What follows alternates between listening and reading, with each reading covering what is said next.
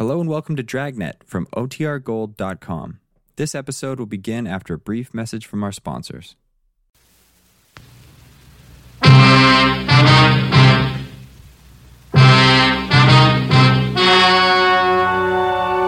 story you are about to hear is true. Only the names have been changed to protect the innocent. Fatima Cigarettes, best of all long cigarettes, brings you Dragnet.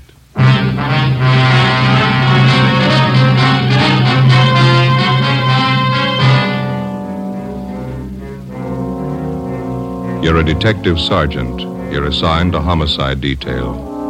A woman has disappeared, taken from her home by a man posing as a police officer. Your job, find her.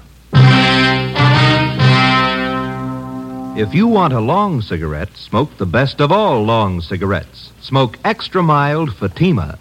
Yes, Fatima is the king-size cigarette which contains the finest Turkish and domestic tobaccos superbly blended to make it extra mild, to give Fatima a much different, much better flavor and aroma than any other long cigarette.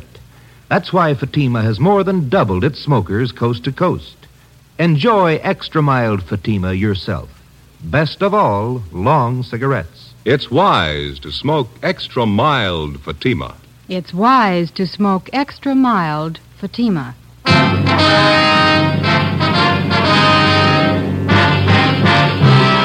Dragnet, the documented drama of an actual crime. For the next 30 minutes, in cooperation with the Los Angeles Police Department, you will travel step by step on the side of the law through an actual case transcribed from official police files. From beginning to end, from crime to punishment, Dragnet is the story of your police force in action. It was Tuesday, April 4th. It was warm in Los Angeles. We were working the night watch out of homicide detail. My partner's Ben Romero. The boss is Thad Brown, chief of detectives. My name's Friday. It was 10 minutes past 6 p.m. when I got to the basement of the city hall. Carpool.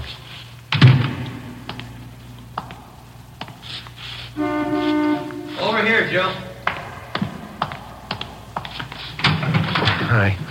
Thad Brown will be down in a minute.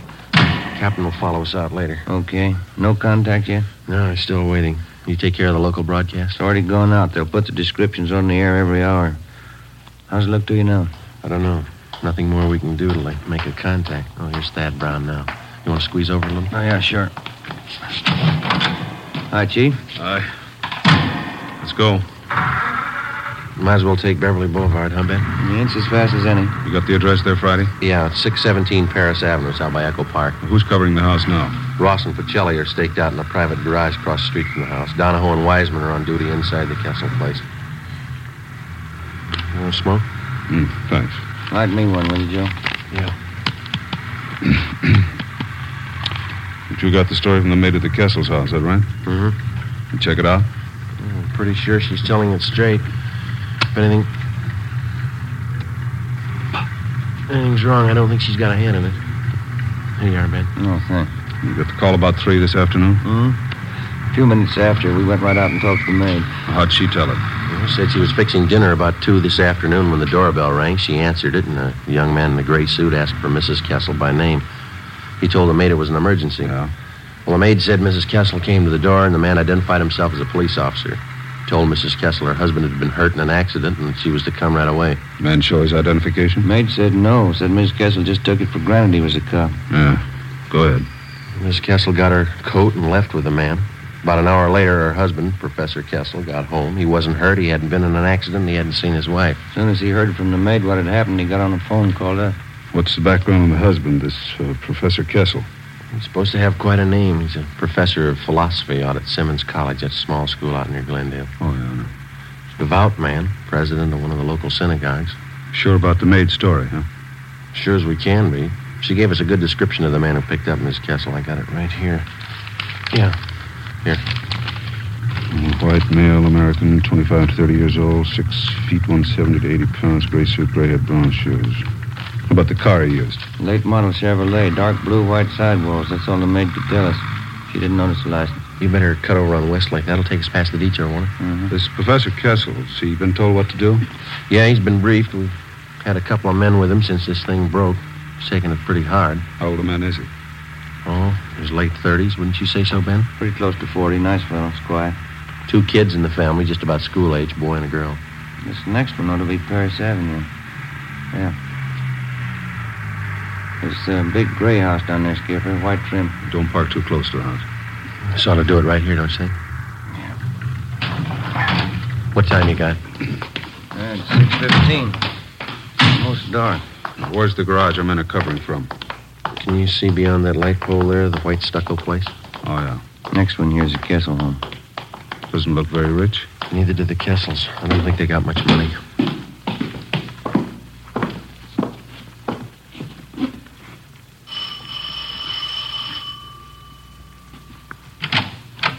Hi, Donahoe. Come in.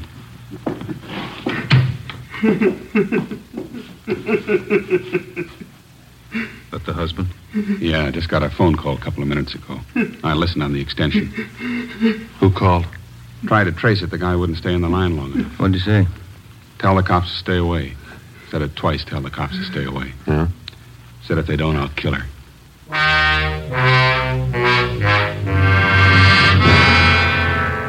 The Kessel house had already been placed under strict surveillance, and the victim's husband instructed not to contact the abductors without knowledge of the police. To the working detective, there's only one rule to go by when the job of solving an abduction is put in his hands. Find the victim as fast as possible, get the victim to safety, then go after the criminal. It's not an easy job. The responsibility isn't light, and the outcome isn't always successful. If you press too hard, the abductor gets frightened and kills the victim. If you don't press hard enough, the criminal has more time to work for his payoff and then escape. Somewhere between the two was the right answer. We had to find it. 6:30 p.m. Special details of men were ordered out to the bus depots, the railroad terminals, and the airports. Roadblocks were set up at all main arteries leading into and out of the city. Every branch post office in Los Angeles was covered to watch for possible ransom notes addressed to Professor Kessel. 6:40 p.m. We met in the Kessel's living room. Chief, Wiseman? Professor Kessel will be down in a minute. Says he's sorry to keep you waiting. You feeling any better? A little. Phone call about his wife shook him up a bit. Well, how about those people who came in a few minutes ago? Who are they? Relatives. Half a dozen of them. They're waiting back in the kitchen. Well, how'd they know about Mrs. Kessel? They didn't. They'd been invited to dinner. They didn't know anything was wrong till they got here. Mm-hmm. Kessel asked them to stay for the meal. Wants to keep up appearances for the sake of his kids. Doesn't want them to worry about their mother. The dinner that important to him? Well, tonight's the start of the Pesach, the Jewish religion, Passover. Oh, yeah. It's one of the big holidays. Oh, I see. Well, they started off with this dinner tonight. Is that the way? Yeah, big dinner. They call them Seders. Tonight they have the first Seder. Good evening. Sorry to keep you waiting. How are you? No, please sit down. We don't like to intrude on your privacy, Professor Kessel, but I think you can see it's necessary. Oh, yes, of course. I'm very grateful. If there's anything at all I can do to help. Do you have any idea who might be responsible for abducting your wife? That's what has me so confused. How do you mean, sir? Well, I'm sure I have people who don't like me, who don't like us, but someone who would take my wife who says they'll kill her? No, I don't know who it could be. How about the voice on the telephone, Professor? Did you recognize it at all? No, it didn't sound like anyone I knew. He talked so fast, I could hardly understand the man. Do you think the person who took your wife has some other motive besides holding her for ransom? I can't understand that either. If it's money they want, why go after a teacher's wife? $1,500 in the bank, that's all I have. That and this house. How about your immediate family, Professor? Well, my wife, Ruth, her people have quite a bit. I guess you would call them rich. But it's their money, not mine. I can't understand why anyone would do it. Poor Ruth, if anything happened. Children. Albert? I'm sorry. That's all right. We understand. Albert? Yes, Bertha, come in, would you, please? Gentlemen, this is my sister, Bertha. She's here with her husband for the Seder. How do you do? How are you? Albert, it's late. Sundown. It's time to start the kiddush. Oh, yes. All right, Bertha. You tell everyone to come to the table. I'll be right in. The officers will have the first Seder with us? Yes, Bertha. You please set them places. Yes, Albert. Say, we don't mean to intrude here. We can wait outside while you have your dinner. Oh, no, please. I'd be honored to have you sit at the table with us. No one in the house should be without food tonight. First Seder for Passover. It's the law. How's that, sir? Oh, excuse me, the Hebrew law. Would you come this way, please? Thank you, Professor. He turned and led us down the hallway into the dining room. A long white cloth covered the table. In the center was a brightly polished brass candelabra holding 4 lighted tapers. There were a few platters of food already set out, and at the head of the table, where Professor Kessel stood, an open prayer book. In order not to add to the alarm of his 2 small children at the absence of their mother, Professor Kessel introduced us as friends from Simmons College. This is Mr. Brown, Mr. Friday, Mr. Wiseman, Mr. Romero. How do you do, very well? Yeah, of course. Now, sit down, please, sit down. Yeah, sure smells good. Yeah. You got enough room there, Joe? Oh, fine. Hey, how's it work, Wiseman? Should we join in the prayers? Not unless you speak Hebrew. Oh. Baruch atah Adonai Eloheinu melech haolam, bo'erei pri hagofen.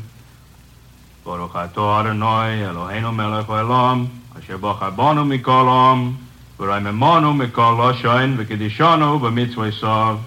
V'atiten lanu Adonai Eloheinu, ba'avo moyadim l'simcha. Agim uzmanim l'sasoin es yoim hagamatzois hazeh. Sergeant, Yeah. Telephone call. Thank you. All right.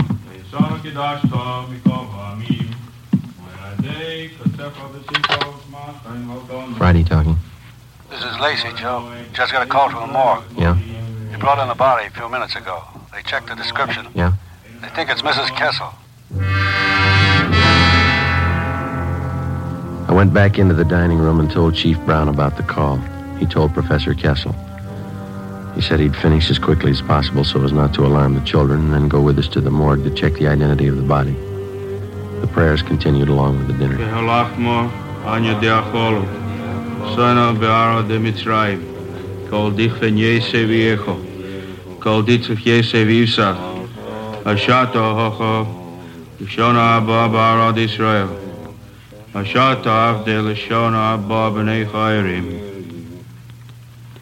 John? Yes, Papa.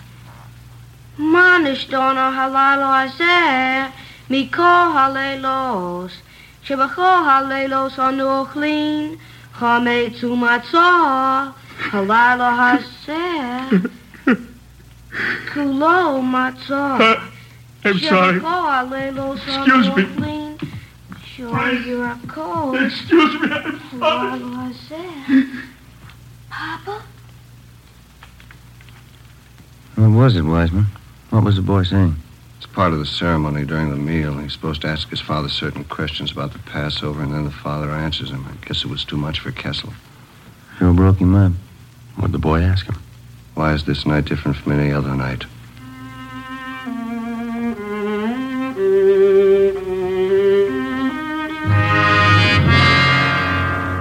"7:30 p.m. Sergeants Wiseman and Donahoe stayed on duty at the house while Chief Brown, Ben, and I drove Professor Kessel to the county morgue. On the way, we called in and checked with Captain Steed of Homicide. He told us there'd been no reports on Mrs. Kessel. 7:43 p.m. Ben and I took Kessel to the basement of the Hall of Justice, county morgue. This way, Professor. Oh, yes. You sure you feel up to it? Thank you. I'll be all right. Cold in here. Yes, sir. Hi, fellas. It's back here. Okay, Archie. This is Professor Kessel, Archie. How do you do? This way. Jane Doe, number 5. I called over as soon as they brought it in. Yeah, thank you. Found the body near Avenue 19, the riverbed across from the auto camp. No identification? No. Here we are. All right.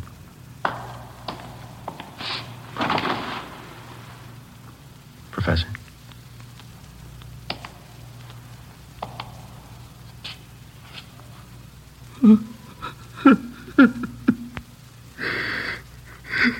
Thank God. Thank God.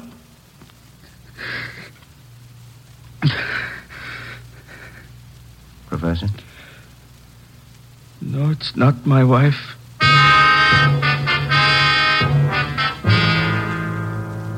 It seemed as if both the victim and whoever had taken her had vanished completely. At 11:30, Captain Steed, Ben, and I went across the street for a cup of coffee and a fried egg sandwich. We got back to the office at 10 minutes to midnight. Still no word. At 2 a.m., Ben and I drove back to the Kessel house to relieve Donahoe and Wiseman. We stood our watch in the living room. In the bedroom directly above, we could hear Professor Kessel pacing the floor most of the night. At 5 a.m., Captain Steed called. He told us a letter addressed to the professor had been reported at the Arcade post office. As soon as the outside of the envelope had been photographed and checked for prints, it would be brought out for Professor Kessel to open. Front door? Yeah, I'll get it. Chief? Good morning. Hi, Lee. Hi, Joe. In here. Did you lift anything off the envelope, Lee? Nothing we can use, no. Might have more luck with the letter. Good morning. You brought the letter? It's right here, Professor Kessel. I'd like you to stand by while we open it. This is Lieutenant Jones from our crime lab. Lieutenant? You'll check the note for fingerprints. Oh, yes. I can get you a letter open. I think there's one over here. Yeah, that's all right. I could use my pocket knife. You want to grab one corner of the paper, Bannon? Just the tip of the corner. Use your fingernail. Okay.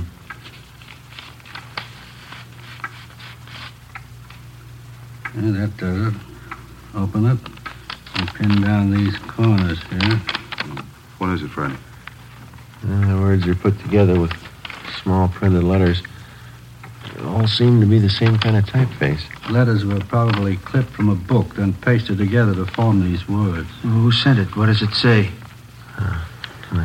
Thanks, Lee. If you want to see your wife alive, have 30,000 small bills tonight. Tell police I kill her. Instructions follow in mail. No signature. 30,000. I haven't got the money. I can't get it. He'll kill her. Mr. Kessel, there's still a chance. But what can I do? I haven't got that much money. He says he'll kill her. What can we do? What we've been doing? Yes? Wait.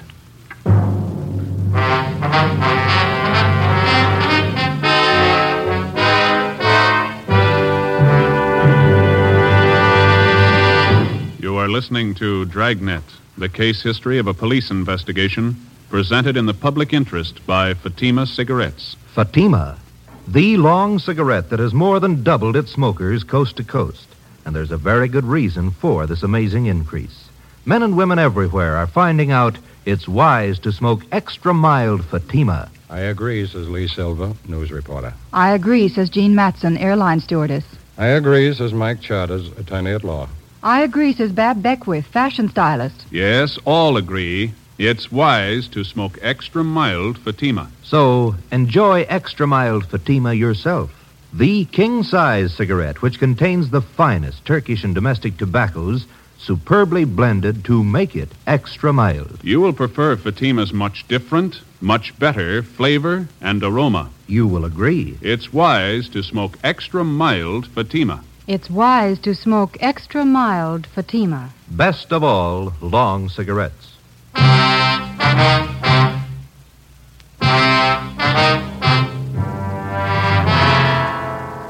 Wednesday, 7 a.m. With the aid of an iodine fume gun, Lee Jones checked the extortion letter from Mrs. Kessel's abductor for fingerprints and other marks of identification. He found nothing. The piece of paper on which the cutout printed letters had been pasted was of a common variety sold in most stationery and 5 and 10 cent stores. Jones photographed both sides of the envelope and the letter. 11 a.m. Still no word. None of the special details had anything to report. At 1:45 p.m., another letter was delivered to the house. The envelope was open, the letter removed carefully and pinned down at the corners. It's put together the same as the last one. Yeah. Tonight, 11 o'clock. Come alone, your car. Tell police I kill her. Is there more, Friday? Yeah. Drive corner Lakeshore, Charter Street. Wrap money brown paper. Small bills. Come alone, your car. Put package by fireplug, then leave. Tell police and I kill her. No signature. I haven't got the money. Lakeshore and Charter. That shouldn't be too hard for us to catch. Sounds pretty much like an amateur. That makes it touchy. If he's green, he'll scare easy. If he's scared, he may kill her. Not if we reach him. How can I get the money? You won't need any. We'll have a dummy package made up. There'll be a single dollar bill inside. There's to be newspapers cut to the size of currency. That's what you'll deliver. But when he gets the package, when he finds out it's not the money, what's he going to think? We'll explain it to him. Starting at 10 o'clock that night, more than a dozen cars from the Detective Bureau circled the area around Lakeside Avenue and Charter Street, keeping a distance ranging from 3/4 to a full mile away so as not to scare off the abductor. Some of the cars were parked in service stations, some in private driveways. The neighborhood was located in the heart of a new veterans housing project. For a full 5 blocks in either direction, there were no buildings of any kind where we could keep an eye on the package of fake ransom money. The owner of one of the completed houses nearest the spot on Charter Street was contacted, and he agreed to let us use his home as a lookout point for the stakeout that night. 9 p.m. Ben and I took up our positions on the roof of the lookout house. We were equipped with 2 pair of night binoculars and a walkie-talkie. I could think of a few other places I'd rather spend the night. How well can you see that intersection from here? Comes in fine with these binoculars. The guy shows we ought to see him. Yeah, I better check with the captain again. What time you got? 9:25. Where's the skipper parked? Private driveway near Charter and Hayworth. Friday to 105K. Friday to 105K. Come in. Yeah, Joe. Go ahead. Got a clear view of the intersection. Nothing yet outside of cramped legs. You reading me okay? Yeah, Joe. Fine. Over. Roger. Standing by. Sure lucky my kid can't see me now. Why? He'd never understand. Why should his father be sitting on top of somebody's roof late at night? He'd never get it. We waited. 10 o'clock came, 10:30. At exactly 11 p.m., as we watched through our night binoculars, we saw Professor Kessel drive up to the designated location 5 blocks away, place the fake package of ransom money by the fire hydrant near the intersection, and then drive away. 11:30, we waited. Midnight. 2 a.m., nothing happened. The package was still lying by the fire hydrant, undisturbed. Captain Steed checked with us periodically on the walkie-talkie. At 3:30 a.m., we were still waiting. At a few minutes past 6 a.m., Professor Kessel was directed to return to the intersection, pick up the package, and drive back to his home. His wife's abductor had failed to show. Maybe the suspect had sensed a trap. Maybe he had no idea of showing up in the first place. Maybe Mrs. Kessel was dead. We didn't know. 10 a.m., Thursday. No further contact from the abductor. A special detail from Homicide, including Ben and I, were ordered on a door-to-door canvass of the general area around Lakeside Avenue and Charter Street. After 7 hours of ringing doorbells and asking questions, we came across a Mr. Harold Olander, one of the longtime residents of the Silver Lake area. We showed him the general description of Mrs. Kessel's abductor. Yeah, that could be Thompson. Don't know for sure, though. Where did you see this Thompson, Mr. Olander? Oh, I saw him lots of times. He rents that cottage of mine down the street there. You see, the white one? Mm-hmm. Does this Thompson have a car? Thompson? Yeah, new one. I wonder if you could describe it. Chevrolet, nice looking. Blue color, I think. Could be, Joe. Is Thompson in the house now, Mr. Olander? Nope. Saw him drive away early this morning. I can show you the house if it's official police business. It is. Well, come on, then. I got the key right here. Cottage is just down the block there. See the one I mean? The white one? Yes, sir. How long's Thompson been in the house? 2 weeks tomorrow. You noticed anything unusual about him? Nothing special. Comes and goes at odd hours, but then a lot of people do. I don't pry. It's this house right here. Does he usually keep all the blinds drawn? Yeah, now that you mention it. A lot of people do, I guess.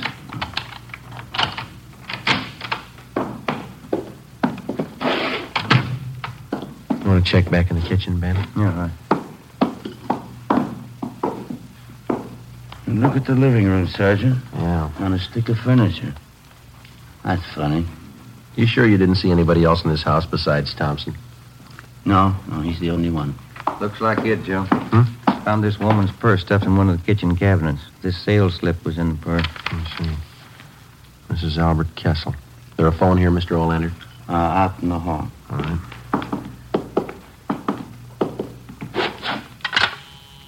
Is it still connected? Yeah. Joe, I'll check back in the bedrooms while you're phoning. Right, Ben. No, you better stay with me, Mr. Olander, if you will. Oh, all right. City Hall. Homicide. Homicide? You any idea where this Thompson is now, Mr. Olander? No, he comes and goes. I don't like to pry. Homicide, Steve. This Friday, Skipper, we got one for you. I've got one for you. Mrs. Kessel, she's been found. Mrs. Kessel was unharmed. She had no idea where she had been or why she had been suddenly released. All additional information which she could furnish on the suspect was immediately relayed to the entire state in an APB. 2 hours later, at a neighborhood garage Thompson patronized, we got his license number. We ran it through DMV and found the car was registered in the name of Charles Cottrell, 10115 Green Oak Drive, 7 p.m.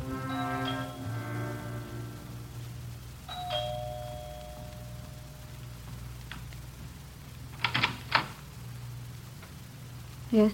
Police officers. Is Charles Cottrell here? Yes. Come in, please. I knew you'd find him. I kept hoping, but I knew you'd find him. Where is he, ma'am? He'll give himself up. I'm his wife. I talked to him. There won't be any trouble. No trouble. Where is he? You've got to understand, he didn't know what he was doing. We needed money. He didn't know what he was doing. We'll have to search the house, ma'am. Charlie! Charlie, come downstairs! Come down!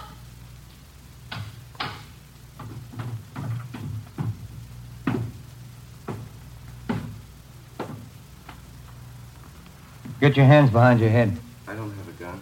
Charlie. All right, Ben. Behind your back. Tell them, Charlie. You didn't know what you were doing. Tell them. We needed the money. I thought it'd work. What'd I do wrong? Come on. Should have worked. I planned it all out. Where'd I make a mistake? When you thought of it.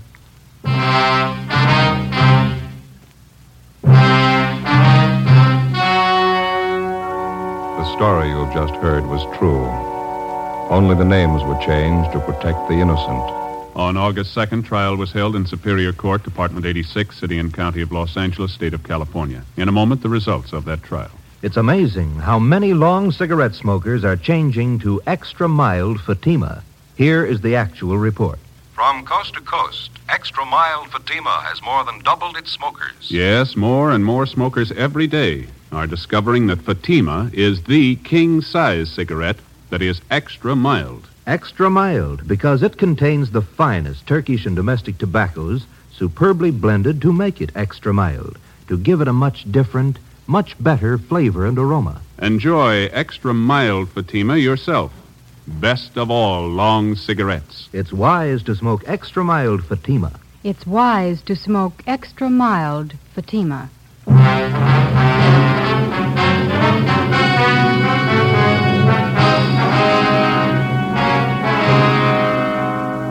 Charles Cottrell was tried and convicted of kidnapping and received the sentence as prescribed by law. He is now serving his term in the state penitentiary. You have just heard Dragnet, a series of authentic cases from official files. Technical advice for Dragnet comes from the Office of Chief of Police W.A. Wharton, Los Angeles Police Department. Fatima Cigarettes, the best of all long cigarettes, has brought you Dragnet, transcribed from Los Angeles.